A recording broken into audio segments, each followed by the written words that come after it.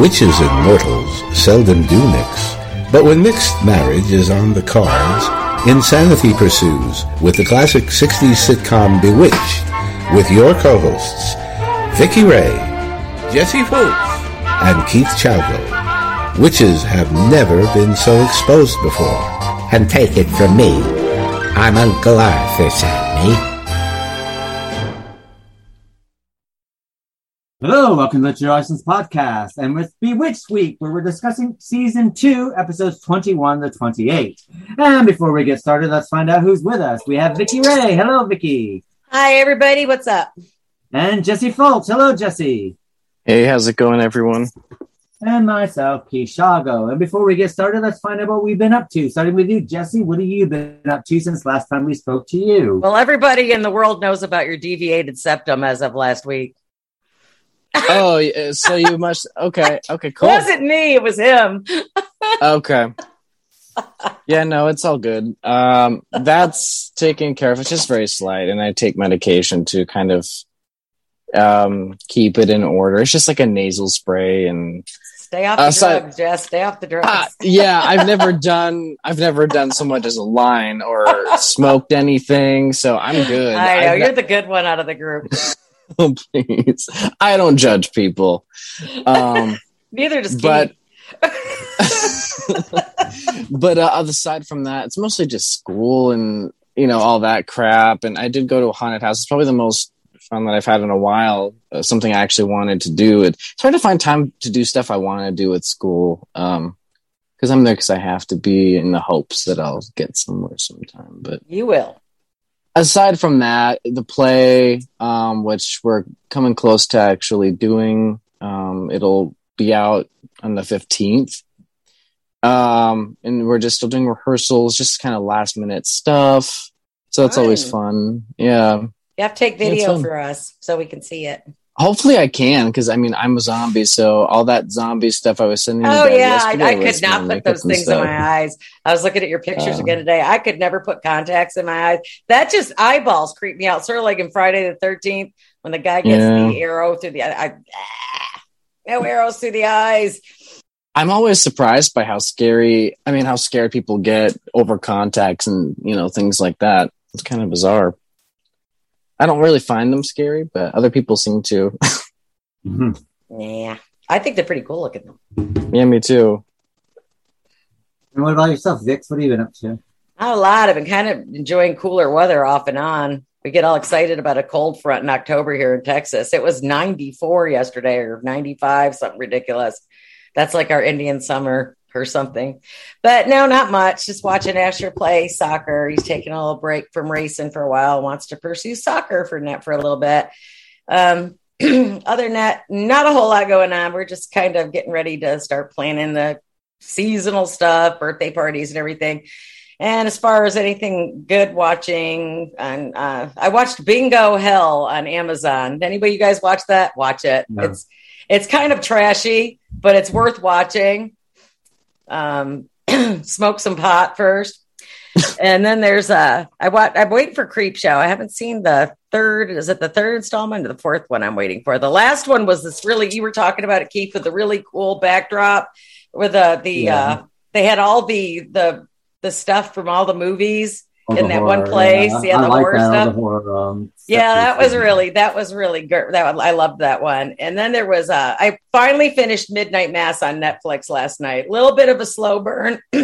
Have you watched it yet? Either one of you guys? I watched it. I haven't. Did you see? I mean, I saw that Matthew had mentioned something on Facebook. I'm shouting out to Matthew Brockmeyer, but he was saying that the religion kind of went over everybody's head in that movie. But I was telling him, I've never seen that much Catholicism since I went to Catholic school in one movie.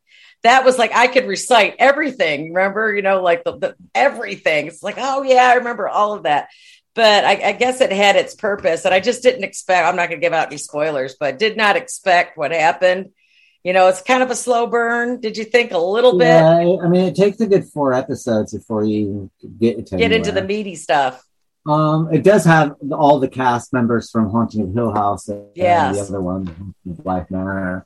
And it was okay. I mean, they talked a lot. Lots. The performances are pretty much what you've seen before. The twist was good. Yeah. But I don't know. It's like these people have no clue about, if they've never seen a horror film ever or never read any literature, because right.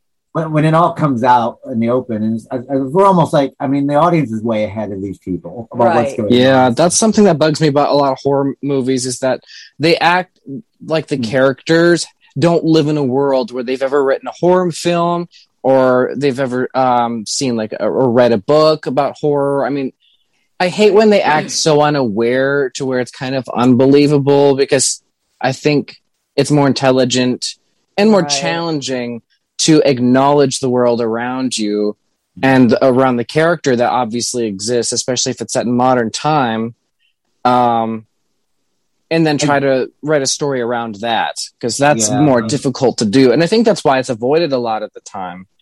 I think they're going to have issues with that, with the new Hellraiser they're trying to get out. The female's the main, protagonist or antagonist. I think you can have a female Cenobite anyway. I mean, there was a female Cenobite anyway with Pinhead. Yeah, I know. Well, they're pretty much androgynous anyway. Yeah. I'm kind of interested to see how that's going to play. It depends if they decide to throw in some kind of woke message into it or not. That's just weird. I think it's weird when they do that in horror. It's like the one place where it really just doesn't fit or work. Well, they always have subliminal something, but there's a lot of woke and a lot of the stuff I can't remember which one I was watching. It's not even really subliminal, though. It's like more in your face. If it was more subliminal, it'd be more... It'd be easier to digest. You nonchalantly get your point across without shoving it down people's face. I think that's the way to go. That is the way to go, but no one does that. No one's smart enough to do that. It seems. I mean, the only problem I had with it, I did enjoy it. The only problem I had with it is that the horrible characters, I kind of wish that we got a good payoff about killing them off. But because which one? I thought the horrible people got off quite lightly. Like that? Well, they died horrible deaths. And dressed in white. I fucking hated her. Yeah. Oh, the woman that poisoned the guy's dog. Yeah. Her. Oh, what a cunt! And I would really like to see some payback for her, but there wasn't a lot of payback, sort of. Not enough. But I mean, it was acted well, and I think they put it well together. I mean, it was okay. I mean, I didn't hate it. I related to a lot of it. I think it kept my interest because I did know about what was going on with all the Catholic stuff. Now, a normal person that doesn't go to church or who is an atheist probably wouldn't know that, or they are an atheist because of that. But I just thought it was interesting. I'm trying to figure out if there was a message they were trying to get across, because I don't know if there was, but they really pushed the Catholicism. I mean, these people were worried about communion and sacraments and going to confession. And, this priest, he was too good to be true, actually. So you knew something was probably up. But he just seemed so nice, and he turned out to be such a, whoa, where did that come from kind of thing. But it was an interesting show. I liked it. Yeah, I liked it. I kind of wish there wasn't so much. I kind of wish they were kind of part of a religious cult kind of thing. I think I would have. Yeah, I mean, my mother's Catholic. I know a lot of practicing Catholics. It's kind of not making them look good. Maybe that's what they were trying to do. Well, I think it's, I mean, it was derogatory. I did enjoy it, but I'm just saying that it took a lot of me going, it took forever to get the story but at the end of it, I thought, it was interesting. I thought they did a good spin on I like the twist. I mean, to be honest, I'm quite sick of some of the. I'm kind of sick of zombies and vampires and that kind of. I know. I didn't expect the vampire thing. I think it's time to bring werewolves back. It's time to do some interesting things with werewolves. I think. Yeah, I agree. It's been a while before that. So. Yeah, zombies are definitely overbaked. But that's for sure. I did watch the remake of Night of the Living Dead, the 90s version. Is that 90s? I liked it a lot, actually. Yeah, I do like. I think that I thought that the spin that they gave it, that Tom Savini gave it a really good spin, and he changed the main character, the female character, a bit. Right. So basically, she starts off kind of whiny, but by the end of it, she becomes quite a strong badass. Woman. At this point, that's annoying, though, even though that was maybe the first time they were doing things like that. Nowadays, it's been so overdone. You expect that, especially with the whole feminist thing going on. You just expect all the main characters to be badass females. But let's face it, women have always been badass in horror films. You don't really have many final guys. You have final girls, you know? That's true. Yeah. So they've always been good to women. And I sit there and say that I say that the character development with the main girl, I think was really I think they did a really good job with it. And it was nice to take something and to basically, it has all the plot points that it's famous for. But to take something and still keep the plot points, but still give it a bit of a change to keep it making it interesting. So it could otherwise it'd just be a scene by scene, play, and it's like what's something to do in that. So I thought, and the only thing I was quite shocked by is that it's quite mild as far as gore and everything goes with Tom Savini. I thought it'd be this like really out there, gross out and everything like that, but it's not as well. He's kept it quite contained sort of thing. So. But it's worth a watch. It's free on IMDb Pro, IMDb on Amazon, so it's free. Yeah, maybe I haven't seen it in a while. Maybe I'll catch it again just for granted. I saw it like back when it first came out, and I thought, oh, it's okay. I mean, but now watching it with fresh eyes, it's like, God, this is actually way ahead of its time. Really. Right. It came out in 1889, sort of thing. So totally get ya. But then I watched another film on Netflix called There's Someone in My House, which was quite good. A new little horror film, new 2021 horror film, which is interesting. Which one? There is Something in My House. It started last night. It's a horror film on Netflix. So.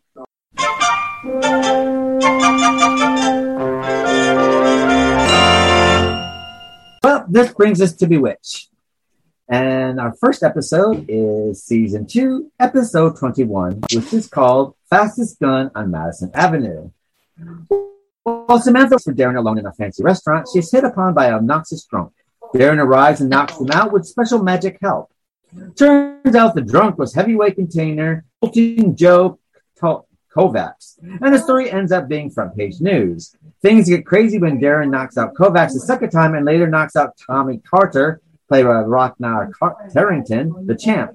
Herbie Faye appears as Kovacs' manager, and Herb Vergren appears as Sam the bartender. So, Vicky, what's your take on Fastest Gun on Madison Avenue? I have to say I actually enjoyed this episode quite a bit. Just because Darren, he's really kind of one of those, he's not really like a type A gorilla kind of man who's going to, beat the bejesus out of anybody that looks sideways at his woman.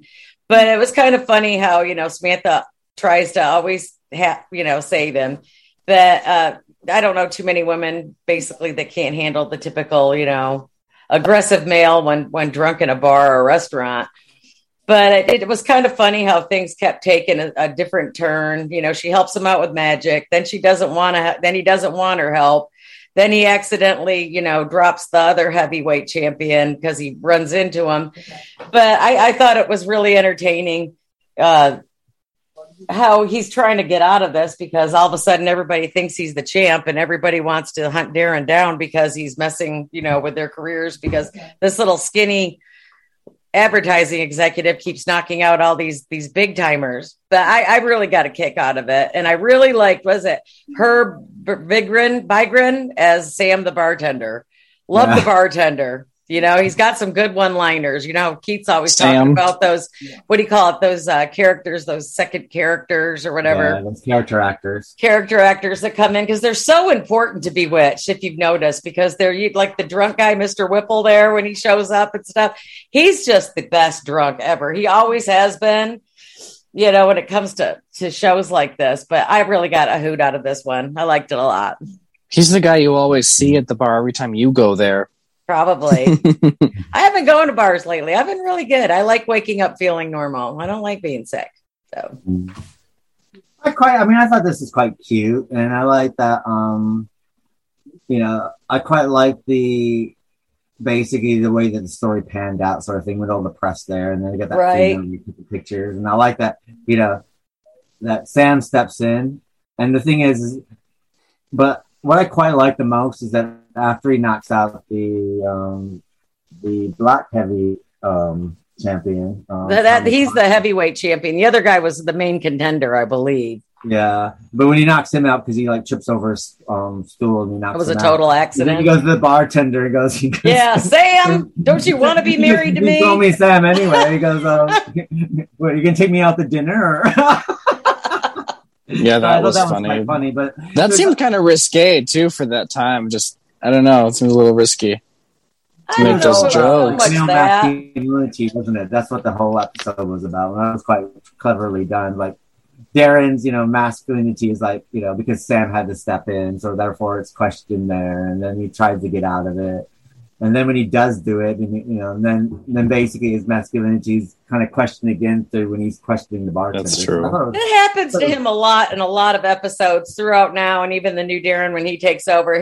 He's so emasculated so many times, and everybody's going, well, this is a real sexist kind of show, but it really isn't, because the women witches are totally in control of everything that's going on. And That's true. When Darren's going, I'm the man, I wear the pants in this family kind of shit, but he really doesn't, and the audience knows that. So that's what makes it great. And Sam's just like looking at him like, yeah, whatever. Yeah. You keep thinking that. Sure, you're in charge. I'll give you the illusion of being in charge. Right. What about you, Jesse? Any thoughts about this episode? I mean, it kind of reminded me of one of the episodes of I Dream of Jeannie. I think there's one very, very similar to this. I think there's a lot similar between the two shows. Yeah, yes, plot wise, yeah. I liked it. Trying to think, it was my favorite during this time, but I don't know. I guess we'll figure that out. Yeah, it was okay. I thought it was funny. Yeah, I don't know. It was all right.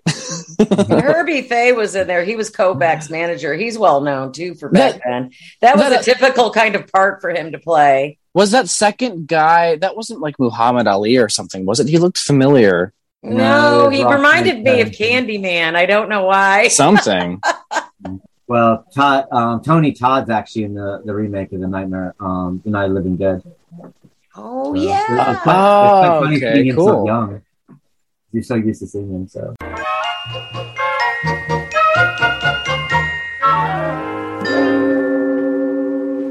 This brings us to The Dancing Bear, which is episode 22. Andorra and Darren's mother both give Tabitha the same teddy bear. Andorra gets the upper hand when she places a spell on her bear, which dances every time anyone says the name, Tabitha. Darren's father sees the dancing bear as a business opportunity that could reap him and Darren millions. Sam and Darren have to come up with a way to stop the deal Darren's father wants to make with Mr. Hochstetter, played by Arthur Julian, the toy manufacturer he calls in. So what's your thoughts of this, Jesse? This one was definitely one I really liked. I thought it was very entertaining. I like the very subtle bickering and bitchiness between Andorra and which really goes Darren's. on in families because I know when Asher was born, there was a little bit of I wouldn't say animosity, but it's just like, well, I'm the better grandmother. No, it's like I'm the better grandmother. He loves me more. No, I don't know if it was that bad, but there's that underlying thing that really is there sometimes. That's what's really hysterical about it. Yeah, I really enjoyed it because I know it was kind of seedy of Andorra because she's the one that kind of started the whole bickering. She didn't even try to get along. No, not exactly. With Darren's mother, really. Not exactly. I don't know. I think she did. They're both peeing on each other's leg. Yeah, but I think Andorra kind of like pushed the boat a little bit too far on this one. Well, you can never because she's mortal and she's Darren's mom. So I don't know. I think it's also because she's whiny. She kind of makes herself an available target. She's definitely a soft target. There's just no getting around it. So whiny, complains, headaches. But when you look at the circumstances, Darren's parents live out of town, right? And so they get to see Tabitha rarely, right? And to have Andorra like throw in her face that she can see Tabitha anytime she wants to, it's kind of like, you know what I mean? So I can understand, where. Oh yeah, it's perfectly normal though. But but the thing is, they happen to get the same teddy bear. And of course, the other one is hexed or bewitched because it's dancing. And the funny part about it is that all these people watching this dancing bear, it defies gravity for one. Okay, there's no way nothing mechanical in this bear is going to do that. Yeah.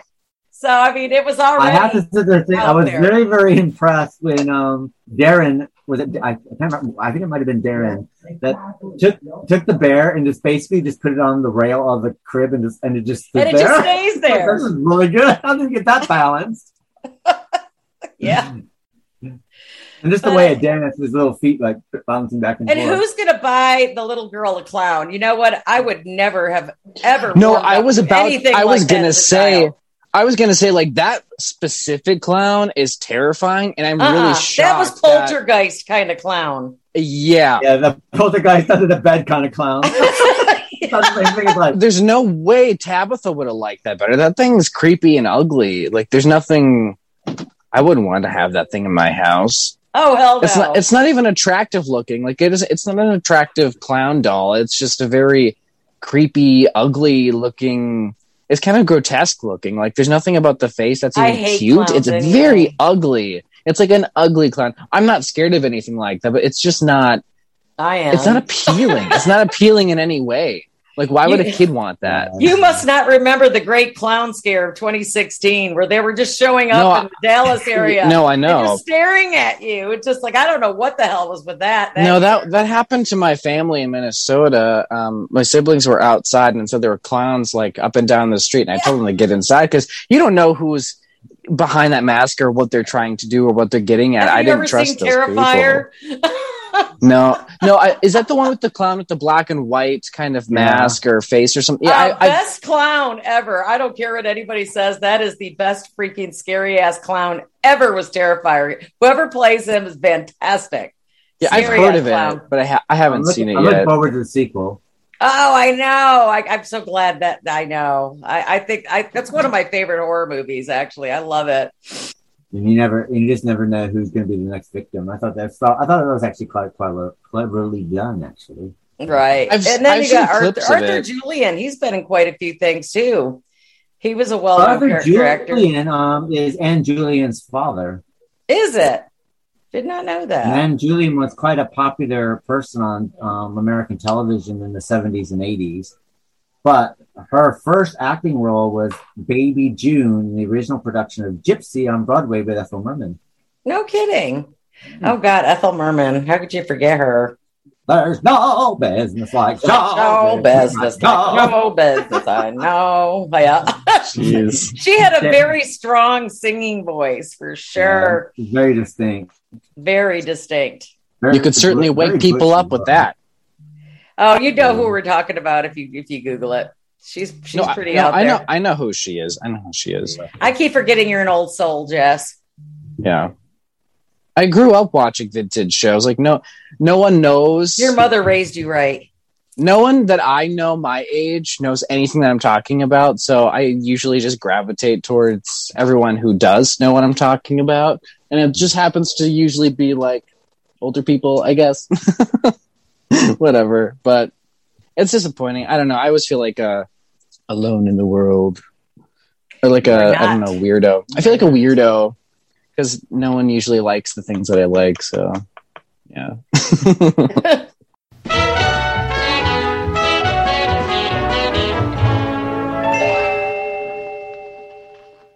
This brings us to episode number 23, Double Tate. Andorra gives Darren 3 wishes for his birthday without telling him.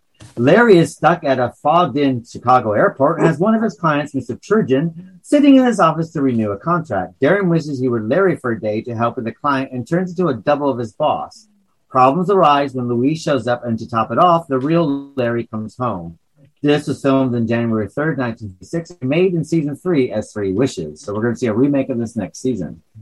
So, no. Vicky, what's your thoughts of this one? This one I kind of got a kick out of as well. I thought it was funny because, well, at least too bad Darren didn't know he had 3 wishes, like the elevator. He wanted it to hurry up, but those people probably were like, what the hell? Because they came down rather fast, it looked like. The person who really kind of made this one was Louise, because when, clearly he was stuck in fog, her husband, he couldn't get back. And then he wishes he was Larry for the day because Darren wants to be able to get this meeting over, not knowing he's going to turn into Larry. And then he ends up at the house with Louise, and Samantha's not going anywhere because there's no way that he's going to bed with Louise, kind of thing. So it got really convoluted. I think it's so genius, or really simple-minded maybe, how they always talk their way out of these situations that are almost impossible, and people will buy any explanation eventually. That's even though to you it's not realistic in any way, and it's like, what? You're just saying things just to confuse them, so they think they know what you're talking about, but they still don't. And I think that's usually what it is they're so good at confusing people, they just kind of agree to like go back home because they don't want to sit there and continue to have this mind-boggling explanation for something. Because I don't know, that's what I would do. I would just say, yeah, okay, I'm gonna go now because this doesn't make any sense, and I know it's not going to, so I'm just gonna leave. Yeah, but Louise is kind of stuck with it. That's true. Larry did a good job of being Darren. No, right. I thought so too. I remember taking a mental note of that when I was watching that. I wanted to mention that too. And yeah, he did a really good job while still maintaining, his Larry-esque, but you could still see that aspect in there, which is cool. Well, Larry's he's like who was it that played the lovable lech on Night Court? He reminds me of him sometimes so much. Oh God, what was his name? That lovable lech is still a standpoint in a lot of sitcoms nowadays. You had it, How I Met Your Mom, I Dream of Jeannie, Mr. Healy. Yeah, and you had the lovable lech in Roger Healy. A bit of a lovable lech, really. Well, I just never understood how Louise can stand him anyway, because he's such a turd, but I guess he's capable of love on the other hand too. But Larry's got one of those you love to hate him kind of characters. I like the sex comedy romp that used to get in the 60s. That's what this kind of remind me of that. But I also I like Samantha, but you got to get rid of her. She's got to go home. Can she don't send her home? I know. She goes, good night. Maybe she'll get the hint. I know. She tried to get rid of Samantha, and he goes, we all love her. He goes, but she's got to go. And then Larry sees Darren in his silky bathrobe. Did people really dress like that back in the day? I just got sweatpants and tank tops all the time, They didn't have sweatpants then. Everyone dressed nice. Like when you went out, casual clothes were still suit and ties with maybe a knit sweater over top. Well, I guess it's true because when people used to fly, even close to the 80s, got dressed up just to fly, So I guess things were a little more classy back then. I kind of wish people still dress like that because I don't like dressing in normal clothes. It's very depressing, very mundane. Well, you know what? Don't wait till you're middle aged, Jess. You just wear whatever you want and identify whatever you want to do. Yeah, I definitely do. And people seem to find me more interesting when I do that. So maybe I should do it more often. I think I admire people who are different. Yeah, or just confident enough to dress weird and be weird. Be weird young because you can't get it back. That's true. And it's weird when you're old and being weird. Like when you're an old goth and waited too long and now you're doing it when you're older. It's not the same. Yeah, you might be surprised.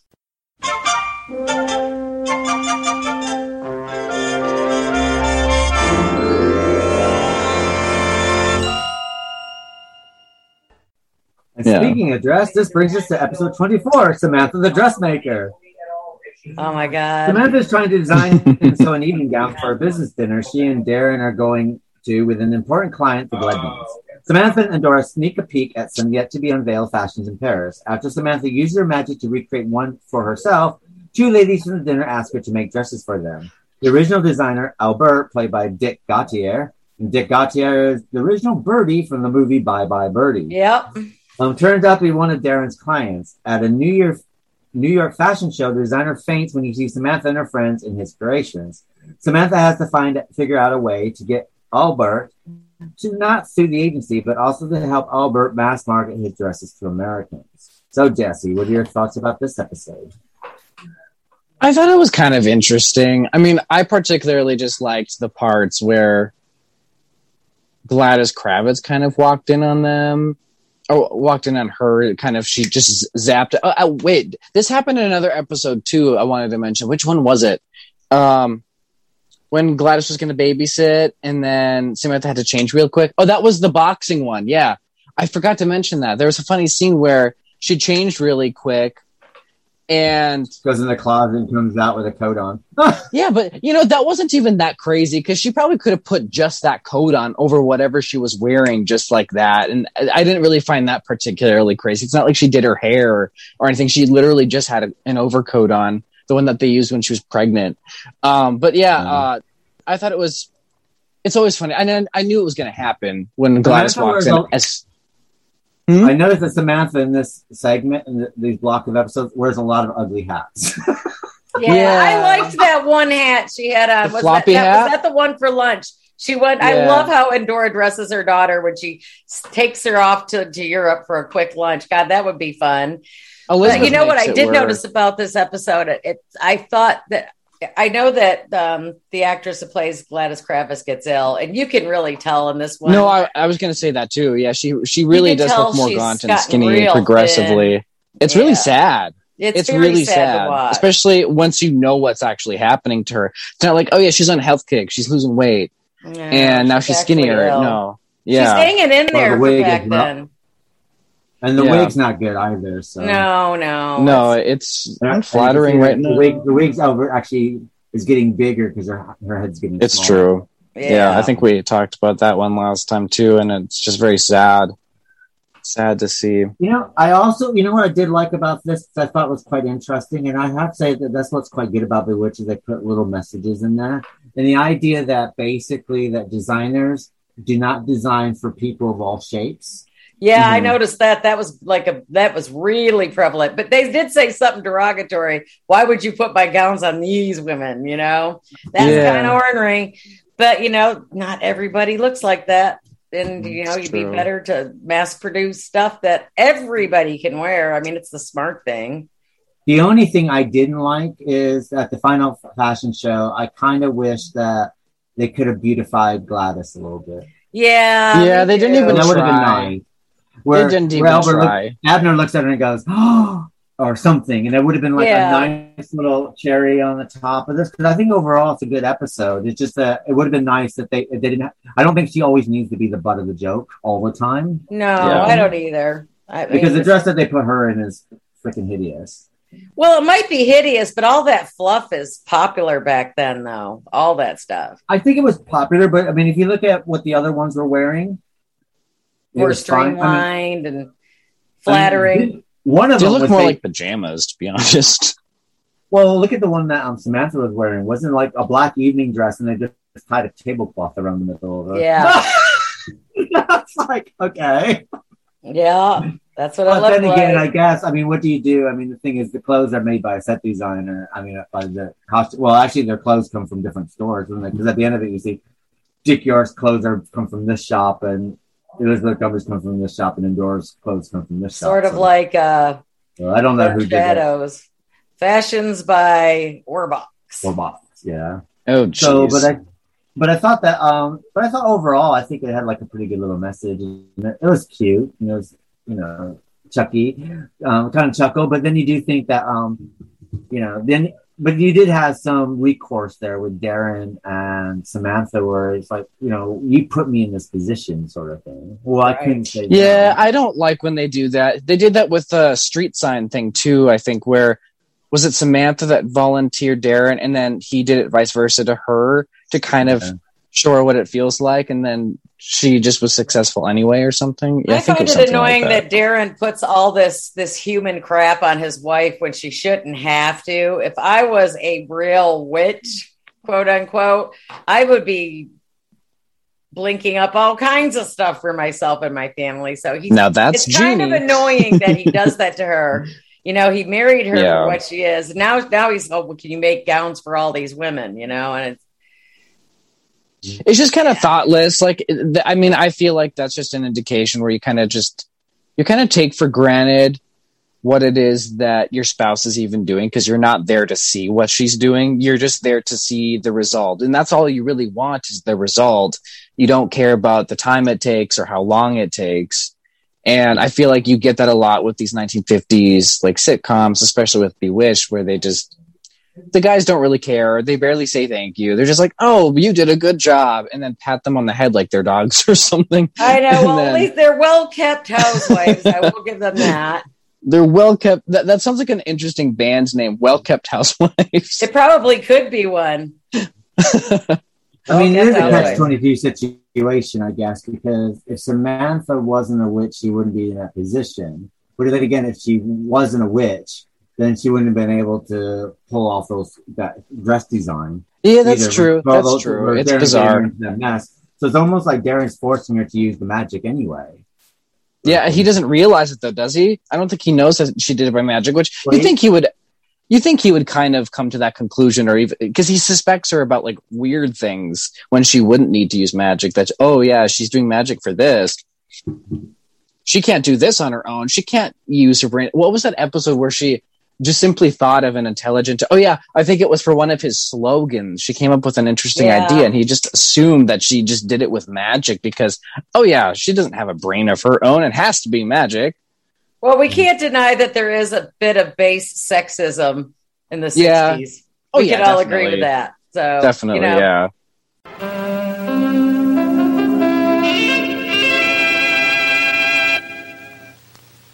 This brings us to episode 25, The Horse's Mouth. Samantha turns a runaway racehorse into an attractive woman named Patty Reagan. That depends.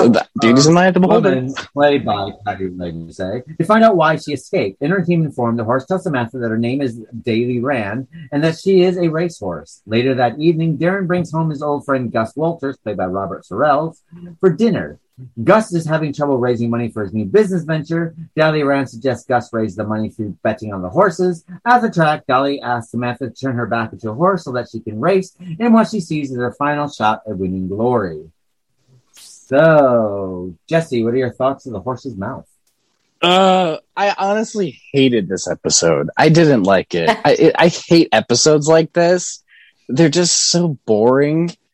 And I'm like, I don't want to see Samantha interacting with a human that was like a dog or a horse or something all day long. Why not? It's weird and it's childish and it's just not my taste. It's not a real show. You're supposed to see all this stuff with the supernatural. No, I know, but it's just too mundane. Like if she was interacting with something more spooky and witchy and something with more depth, it'd be more interesting. But I mean, that's not something that I really care about. It just seems like it's like too Mary Poppins for me. But you think childish. It was too much like the cat one with the maybe that too. I think because it feels repetitive, but also kind of just like meh. It's just kind of about a horse. It doesn't really add or define Samantha's life or Darren, or it doesn't have anything to do with her family, his family, or anything. It's not going to come back. It doesn't have any relevance. And that's also something that bothers me, I guess.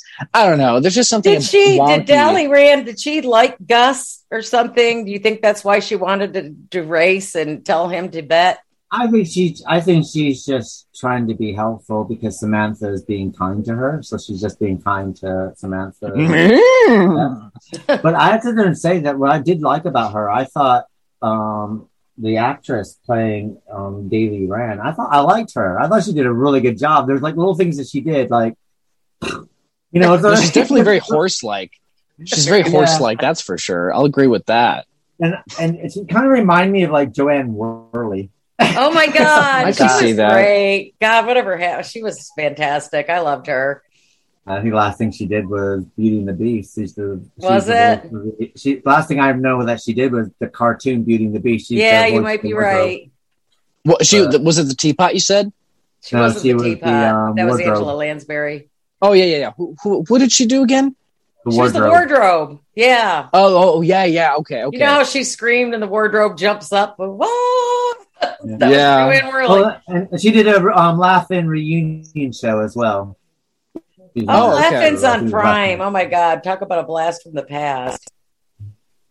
But I mean, I think overall, it was a cute episode. I thought it was quite nice. I mean, there are certain things that I did like. I like the idea that Samantha is good to all walks of life sort of thing. And she's very understanding. So I thought that was quite nice. And,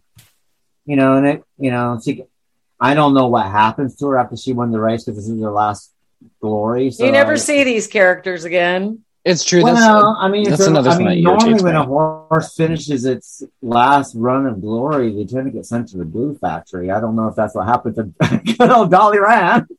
Yeah. Dolly Rand. But I like the story about her and her sister. Right. You know, what I do is I tucker them all out so that way my sister can win the race. So I mean, you know, it was cute for what it was, sort of thing. Will I remember it from years from now? Probably not, sort of thing. But you know, it just I mean, part of me does like it, and it has to, I think it has to do with because of her the actress playing the horse turned into a woman. I think she was good. I think if she was a bit weak or a bit annoying, I think it would have fallen flat in his face. But I found Darren's friend annoying. I didn't like him. Most of Darren's friends are annoying, except Adam West. Yeah. Yeah, that's true.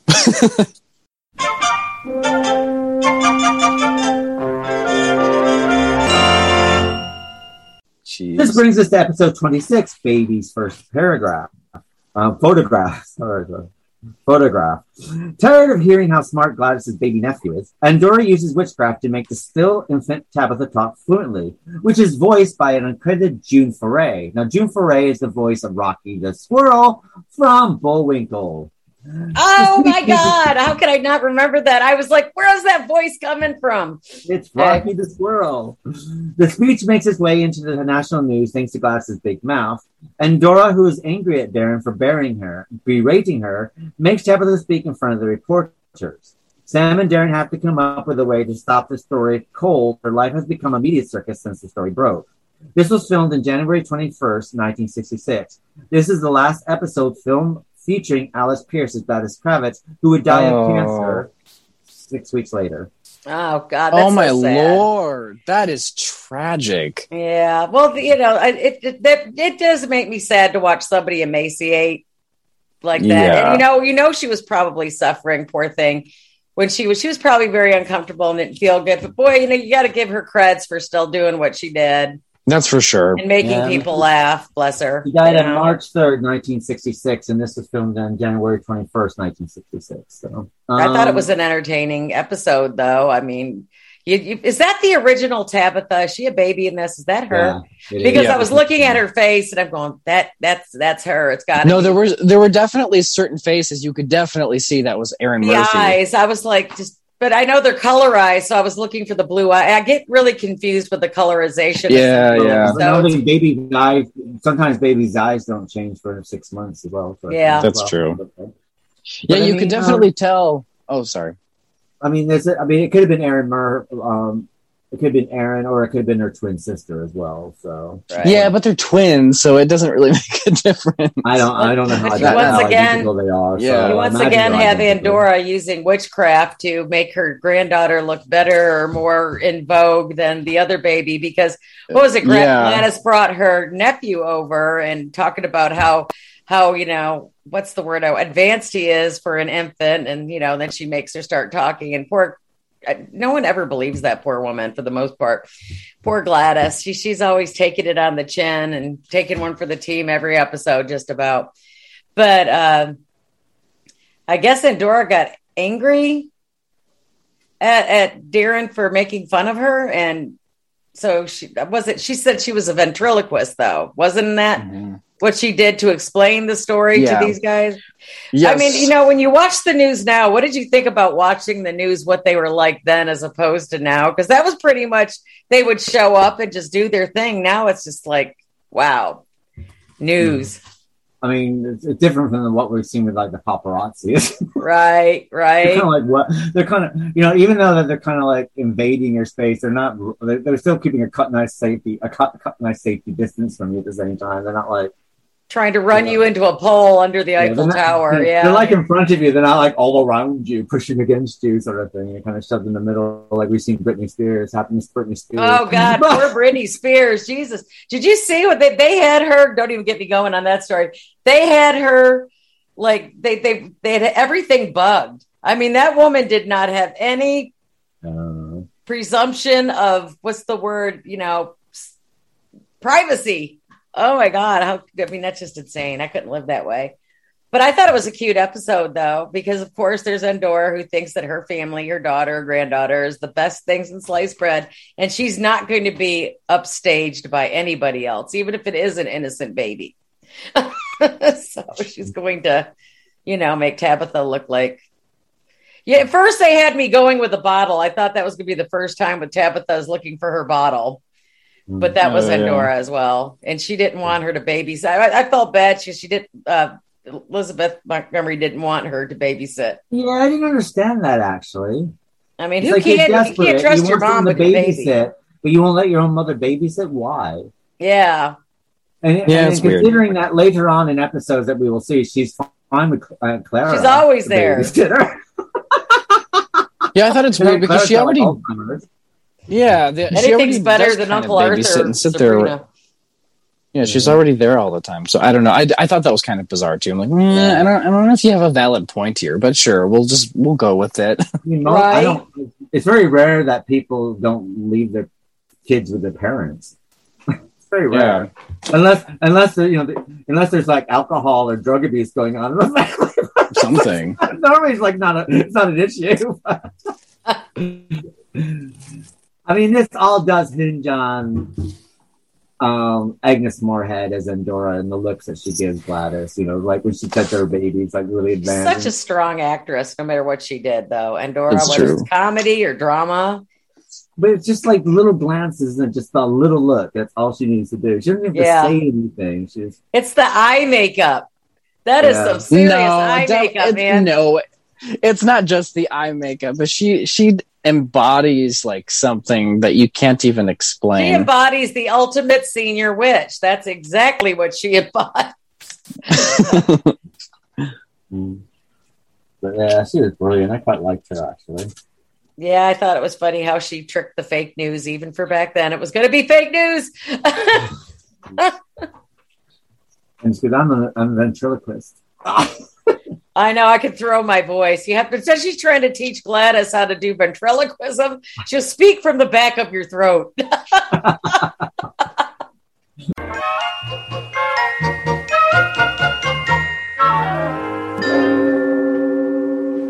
This brings us to episode 27, The Leprechaun. A leprechaun named Brian O'Brien, played by Henry Jones, which we'll know from... Where do you recognize this leprechaun from, Henry Jones? Oh, God. I'm going to hit you with my shoes again. I don't know. I'm just guessing. I know. He's been in a lot of stuff, though. Yeah. We did The Bad Seed. Oh my God. Was that him?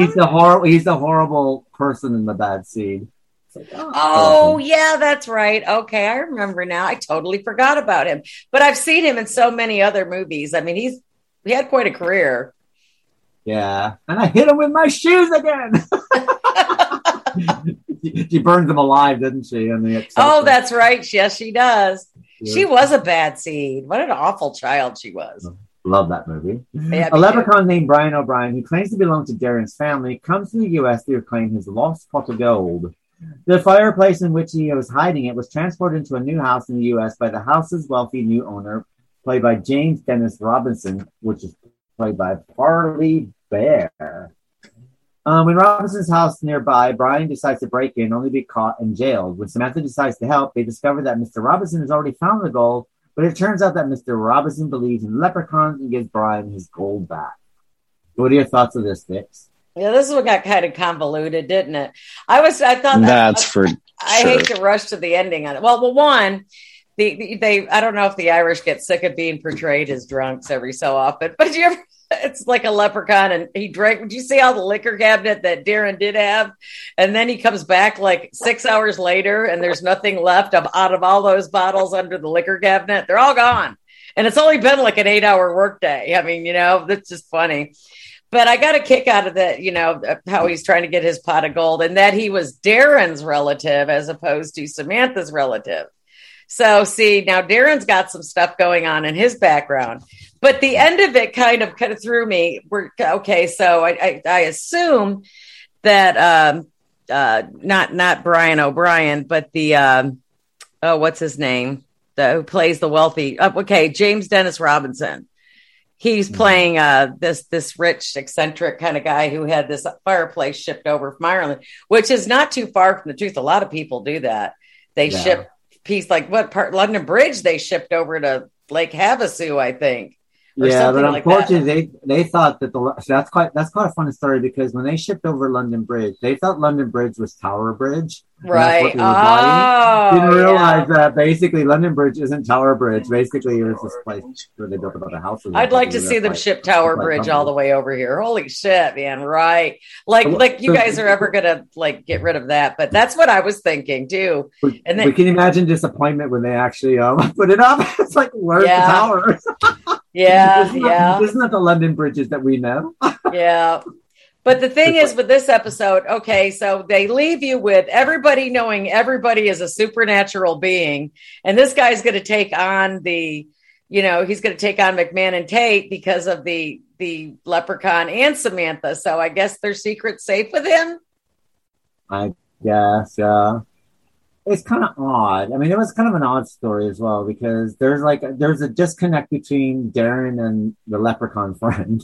He's even a member of he doesn't want him to call him cousin, remember? Yeah. He says, I'll go buy you another bottle if you stop calling me cousin. I mean, it did have a bad stereotype about Irish people and drinking. Yes. But then again, that was the first country I've ever been to that had tankers of Guinness beer.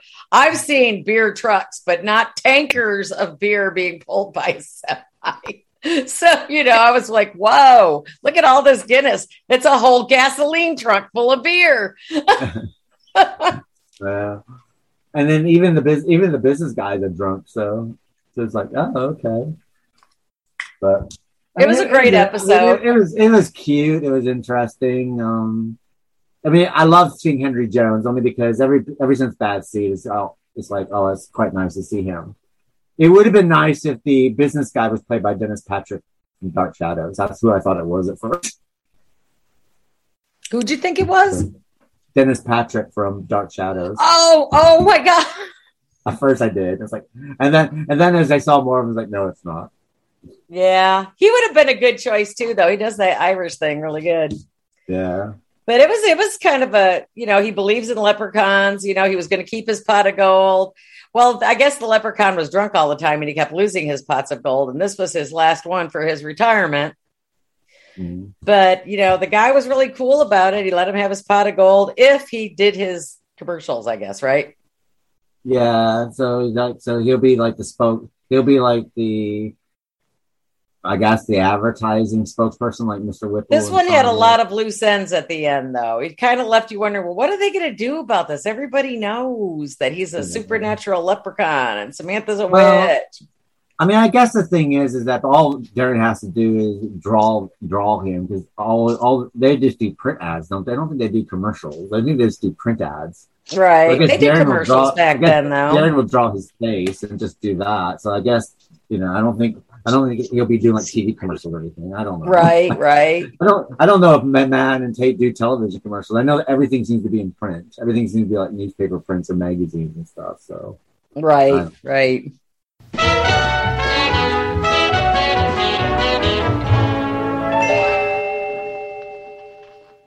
This brings us to our last episode, which is episode 28, called Double Split.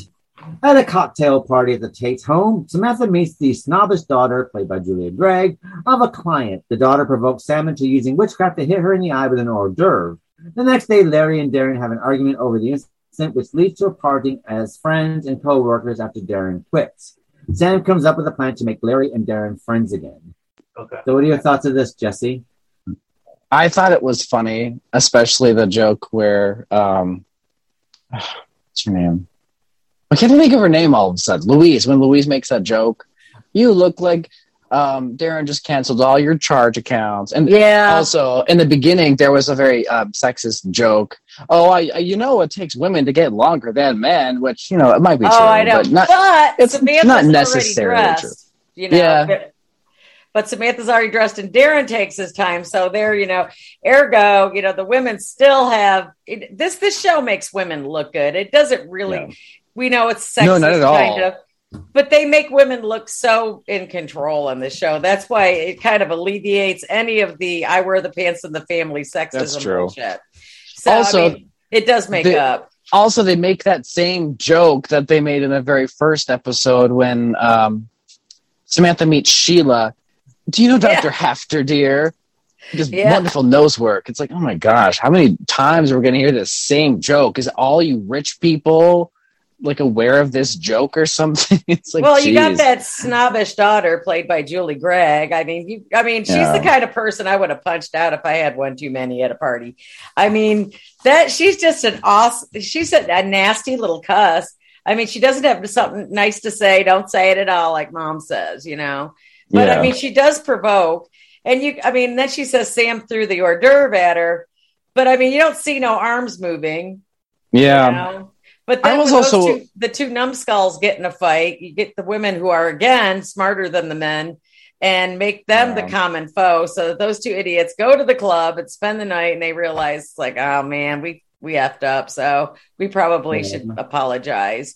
And they do that homophobic thing where they might have to share a bed together. So, I know. God forbid. You'd have to share a bed with another male. Oh, my God. Life is over. And I was also annoyed how Darren just refuses to be supportive or understanding, at least, you know, trying to empathize. He's so concerned with himself and looking a certain way in front of people or, you know, something. It's always about his clients and pleasing other people, not Samantha. Well, they put these women through the paces. They'll say like an hour before, dinner party for 8. Can you do it?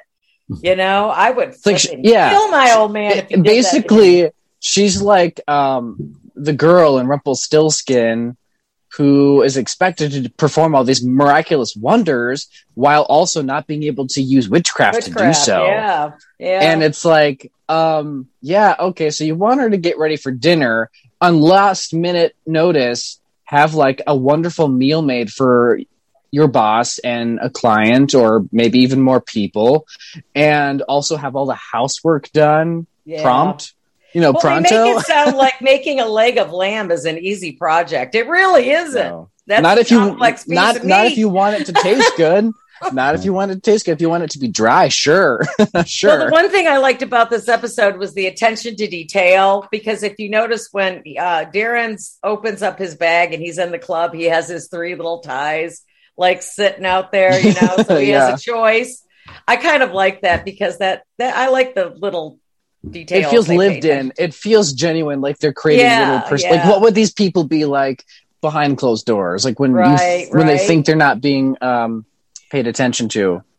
I quite like also that obviously Louise just says stupid stuff in front of the client as well. That was quite nice to learn stuff like that. All that Louise always, you know, Louise is not as perfect as you think she was. So it's quite nice to know that she's done stuff in front of clients before as well. Right. But you know, it's kind of it's fun to see the two get their comeuppance for being assholes to the ladies, you know, and then that's they come up with this little plan, you know, that, you know, puts the kibosh on their little temper tantrums. It's kind of like that one episode that I think it was in the last block that we did, where they had a client.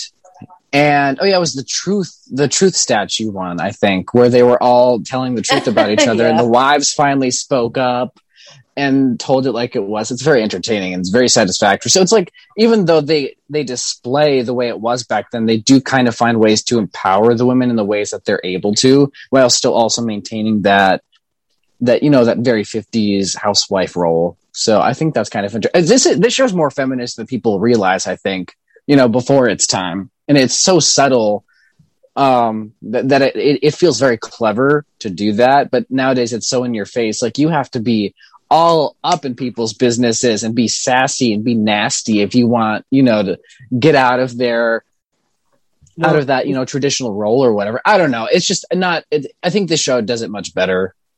This reminds me of what my grandmother used to say. My grandmother used to say that the man is the head of the family, but the wife is the neck, and the neck can make the head turn any way it wants. And that makes total sense. A wise woman your grandmother was. Yeah, that's clever. I like that. That's what it kind of reminds me of, is that it's like the man might be the head of the family, but the woman's the neck, and she can turn the head any way she wants. And that's pretty much what you get in this series anyway, is basically, you know, Darren and Larry might be the head, but basically it's Louise and Samantha, that basically are controlling everything behind the glower. They're the puppet masters. So I got a kick out of it. I thought it was a fun episode.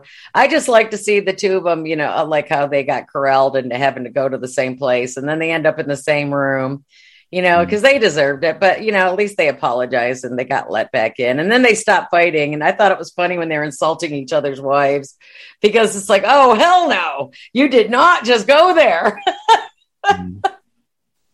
At least he defends his wife to his boss. I mean, I found that kind of satisfying, at least. I'm like, well, even if he's going to be an ass to her face, at least, defend her to your boss or whatever. As well, because he's quite horrible to Louise, but then, That's true. But I guess but that's the thing about families, isn't it? It's like, I can say stuff about my family, but you can't say something about my family. Exactly. Yeah. Only I could abuse my family.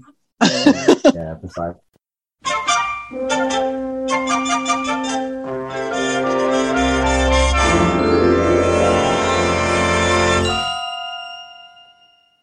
So now we're at the part of our show where we discuss what our favorite episode is and what our worst episode is. And we'll start with you, Jesse. What's your favorite episode and worst episode?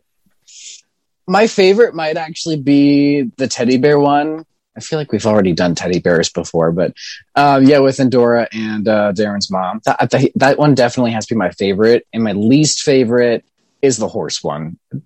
I think that one and a tie with the leprechaun one, because it just got lost with that one as well. It went in the same direction, unraveled towards the end. Yeah, and then all of a sudden it went in a totally different direction. Like, wait, is this the same episode? Why does it feel so different all of a sudden? So when I was watching, I was just kind of like, wait, what? So it might be a tie between those two, because they kind of felt the same, and I'm not a fan of those like extra sideliney kind of things where the characters just it feels like a kid's book rather than like the intelligent show that Bewitched usually. I mean, I'm not trying to diss this at all. I promise, to those who like the horse episode, but I just wasn't a fan, and I didn't like the leprechaun one. I don't know. I feel like the leprechaun one's redundant, especially later on. Because I feel like the leprechaun thing comes up a lot in Bewitched. They have different Irish characters with magical abilities and stuff, and it definitely runs its course, I feel like, real quick, because it's always stereotypes. It's always cliches. I guess it depends on who's writing that episode. Yeah, because like if you watch like American, what is it called? American Gods. They have a really clever take on, I think his character's a leprechaun, but there's an interesting Irish character. I gotta watch the second season of that. He's depicted as more of like that warrior kind of character, I guess. But he has an interesting backstory, and it definitely feels original. And I kind of wish that, like, I wish Bewitched would deviate from some of those stereotypes that are out there, because they do try to deviate from the stereotypes of being a witch for the most part. And I wish they, did that same thing with other things, other magical creatures that they introduced, but they kind of just stick with the same formula for some of them, and it just makes them feel generic. And that's what I don't like about them, is that they feel generic all the way through, and you never see them again. So it feels like a waste of time, and I hate that. Well, yourself, Vix, what's your favorite episode and least favorite episode? God, well, I'm gonna say my favorite episode is probably going to be the dancing bear. I thought it was really cute. I love seeing the baby. I like seeing the interaction between the grandmas. I just, because it resonates, especially if you're actually a grandmother. You start noticing these things like, oh, I got a little itch about that before. It's like, because sometimes I'll actually call up other people. It's like, okay, what are you getting Asher for his birthday? So we don't get him the same thing, because it happens. Because there's nothing worse than getting your grandkid the same bloody birthday present. But I enjoyed that one because I just love the hell out of Endora. And I just get a kick out of watching her do her thing. And I'm going to say, I wanted to say I really enjoyed the leprechaun one, but it, like you said, it really kind of went to the wayside for the end. And there was a lot of loose ends, and it just didn't seem like typical Bewitched at that point, because you're not supposed to unravel everything and let somebody know who y'all are. How do you explain that supernatural stuff? I don't know. It just kind of confused me towards the end for Bewitched. So, but I mean, I didn't hate it, but it wasn't my favorite. But I thought they were all well done. But like I was telling Jess, it just depends on who's writing it, I guess. It's true, because those things can be handled really well. But sometimes they're just kind of not. I mean, it feels like filler. It just seems like they're trying to get it over with. Well, we went down the storyline. Let's get this over with. So this is how we're going to do it. You know, or like you need a certain amount of episodes, and we don't necessarily have ideas for the last two. So let's just come up with this idea and see what we can do.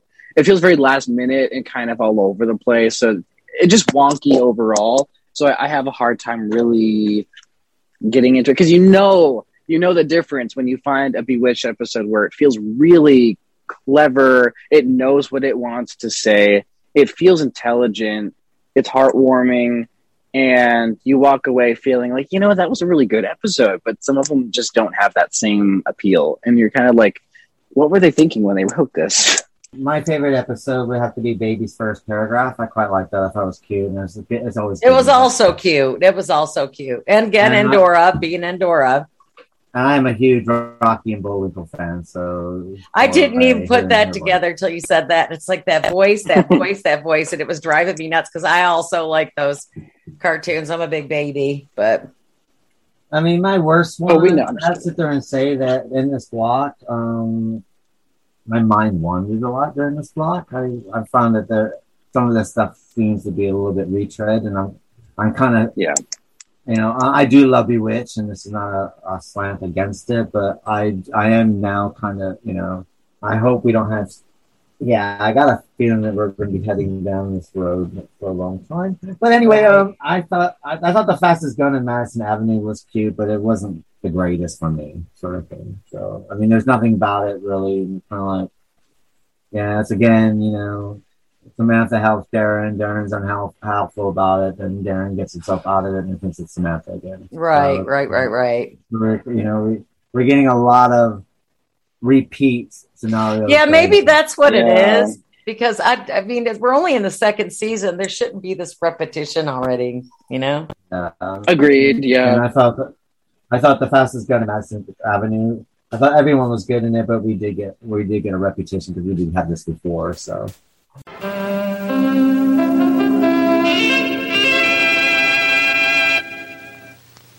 So let's get to favorite character and least favorite character. Starting with you, Vicky. Who's your favorite character in this block and your least favorite character in this block? My favorite character on this block is going to be, it's a tie because I really enjoyed the drunk Irish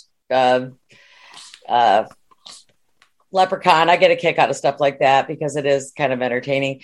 But I'm going to say Endora being the crazy grandma. She has to get my vote for this one, for this block of episodes. I just enjoy the heck out of watching her.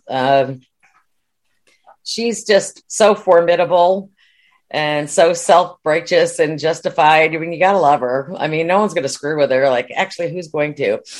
And she's just a typical proud grandma. Nobody's going to outshine, her little Tabitha. I'm trying to think of somebody. As far as least likable, God, there wasn't really a whole lot of people to choose from for least likable.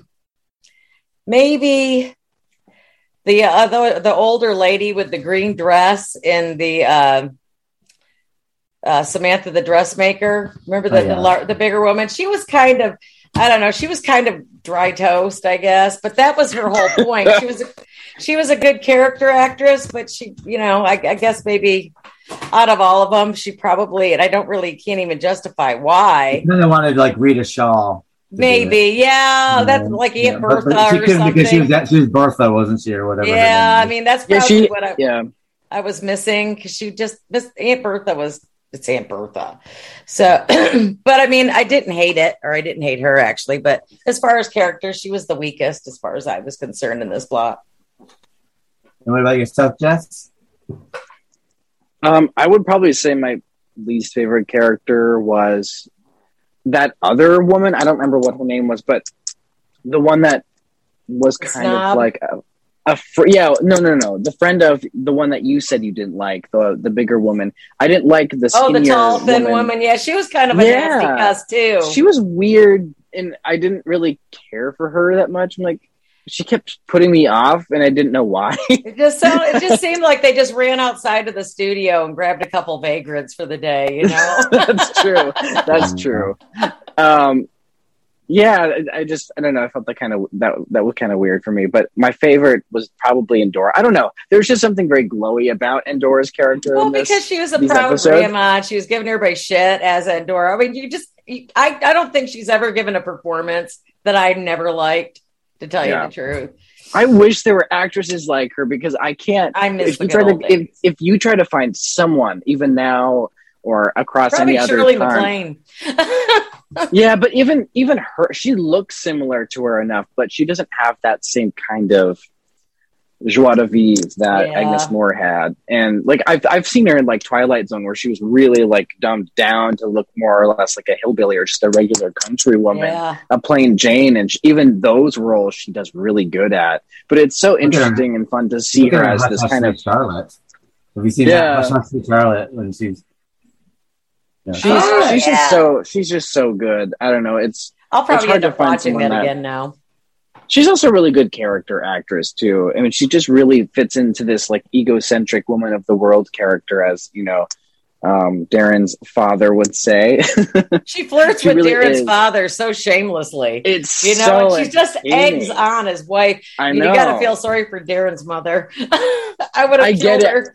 To a degree, I get it, because Darren's mother is a lot to deal with. Like, I would not be able to live with her. I'd probably, I don't know. I'd want to like go find a closed bathtub and fill it to the top and just kind of like sink into it and not come out or something. Cause she's just a bit nuts. Especially at her worst. Like, I can only imagine how bad she would get, cause she's crazy. And she's always getting those sick headaches. Now, my favorite character is going to be Alice Pierce as Gladys, because this is the last time we're going to see her. And for me, poor thing. Whenever I think of Gladys Kravitz, this is who I remember, and it's hard to believe that she didn't even last 2 whole seasons. I know, and yet you see her deterioration, and it's very sad. Well, think about it. When you think of Gladys Kravitz, you think of Alice Pierce. And considering that she's only in 2 seasons, not even a whole season, the second one, and to think that she embodies a character so much that you think that she's in this for a lot longer than what she is. So right. So well, she brought so much to the table for that part. I mean, she really played Gladys with undue abandon. I mean, she just went as batshit as she had to for each episode, and she thoroughly made it enjoyable, because you knew, the chemistry between her and Abner, and being a nosy, peer in your window neighbor. Yeah, she will be sadly missed after that. Yeah. My least favorite is just Walters from The Horse's Mouth, which was played by Robert Sorrells. I didn't like Darren's friend at all. I thought he was a bit of a wet blanket, kind of like the 2 wet blankets. Oh yeah, he wasn't that. Yeah.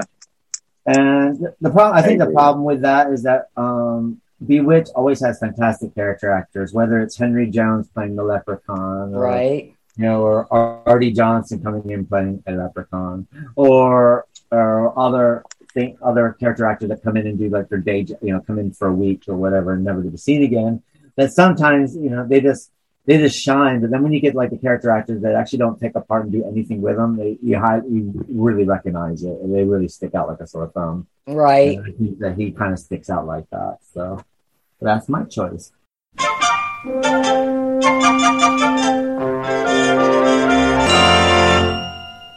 Well, this brings us to the end of the Bewitched.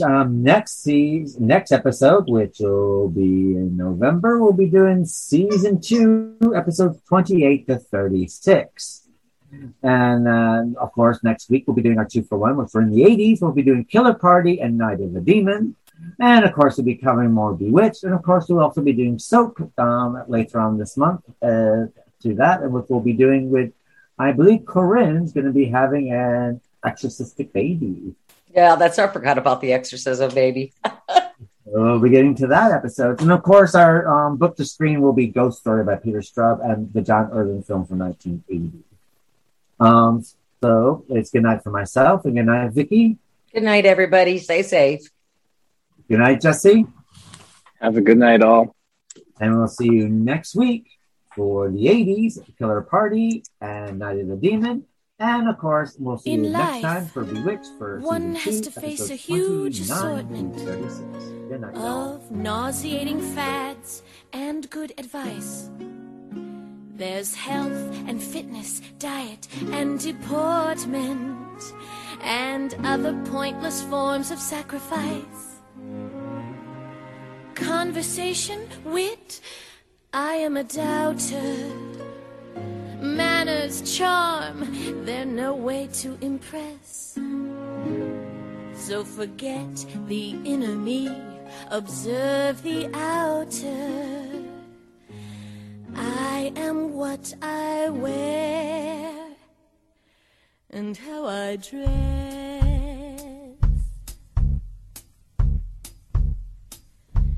Oh, now I believe in looking like my time on earth is cooking, whether polka dotted, striped, or even checked, with some glamour guaranteeing every fiber of my being is displayed to quite remarkable effect. From your cradle via trousseau to your deathbed, you're on view, so never compromise, accept no substitute. I would rather wear a barrel than conservative apparel, for a dress has always been my strongest suit.